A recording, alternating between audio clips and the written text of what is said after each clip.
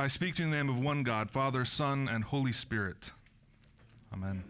Please be seated.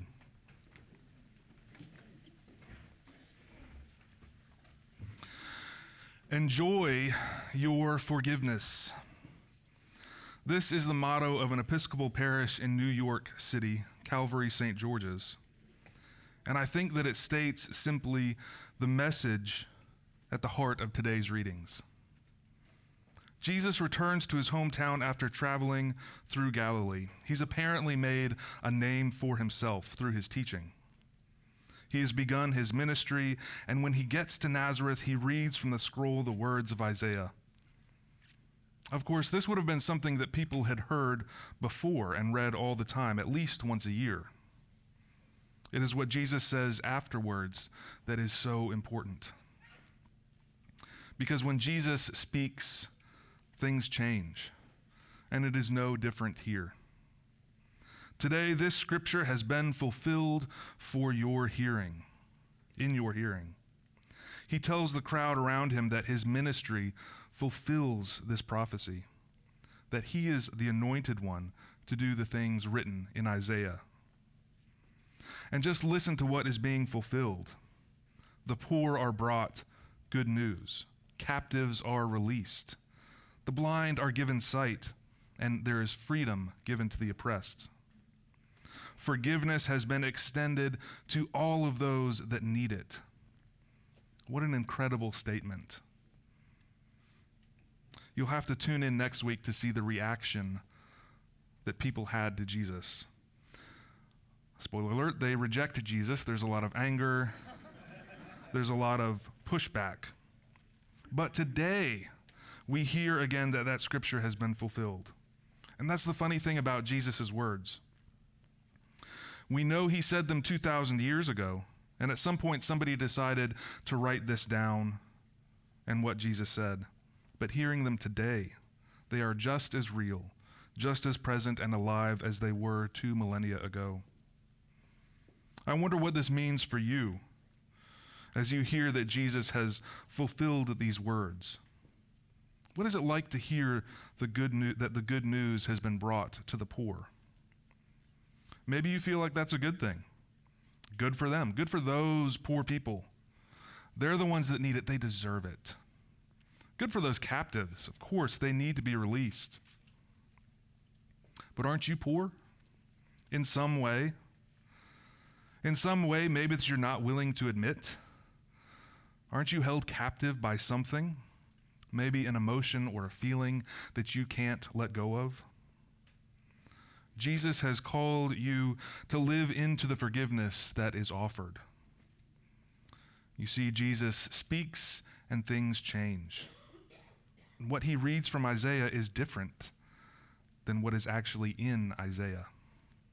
If we go back to what Jesus is quoting from Isaiah 61, it reads, The Spirit of the Lord God is upon me, because the Lord has anointed me. He has sent me to bring good news to the oppressed, to bind up the brokenhearted, to proclaim liberty to the captives, and release to the prisoners, to proclaim the year of the Lord's favor and the day of vengeance of our God, to comfort all who mourn. I was talking about this passage to a friend this week, and he says, do you see what Jesus took out? Do you see what he left out? It's vengeance. Jesus leaves vengeance out of this quotation. Why? Because Jesus is the fulfillment of the prophecy, and he brings us forgiveness. Forgiveness is not something we do. We do not do the work of forgiveness ourselves.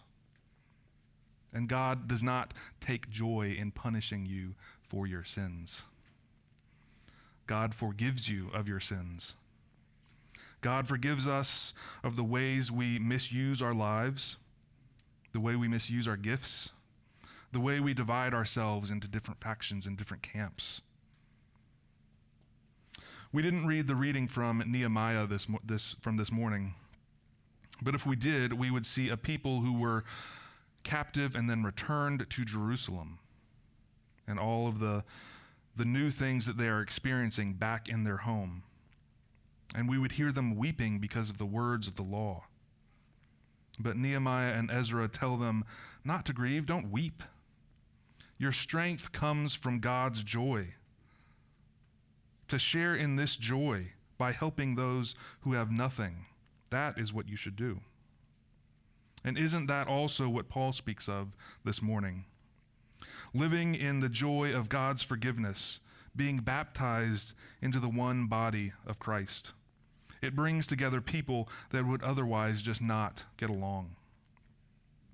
And that is true of this church or any place. Everybody has so many different opinions, whether they're political or social or just individual. But it takes all members. Different parts are ultimately dependent on one another to work, no matter how important they might seem individually. So it's the same with us. We are those diverse people who would otherwise hate each other. People that have different aspirations and dreams, we all come together. It's not about these gifts that are listed by Paul. Instead, it's about the community that works together because of them. Maybe you have seen the new Disney movie Encanto. If you haven't, I commend it to you, and get ready for the songs to get stuck in your head on repeat for days. Not to spoil it, but towards the end of the movie, the family at the center of this story is looking over their destroyed house. How do we fix it? How do you fix this house that has just fallen down?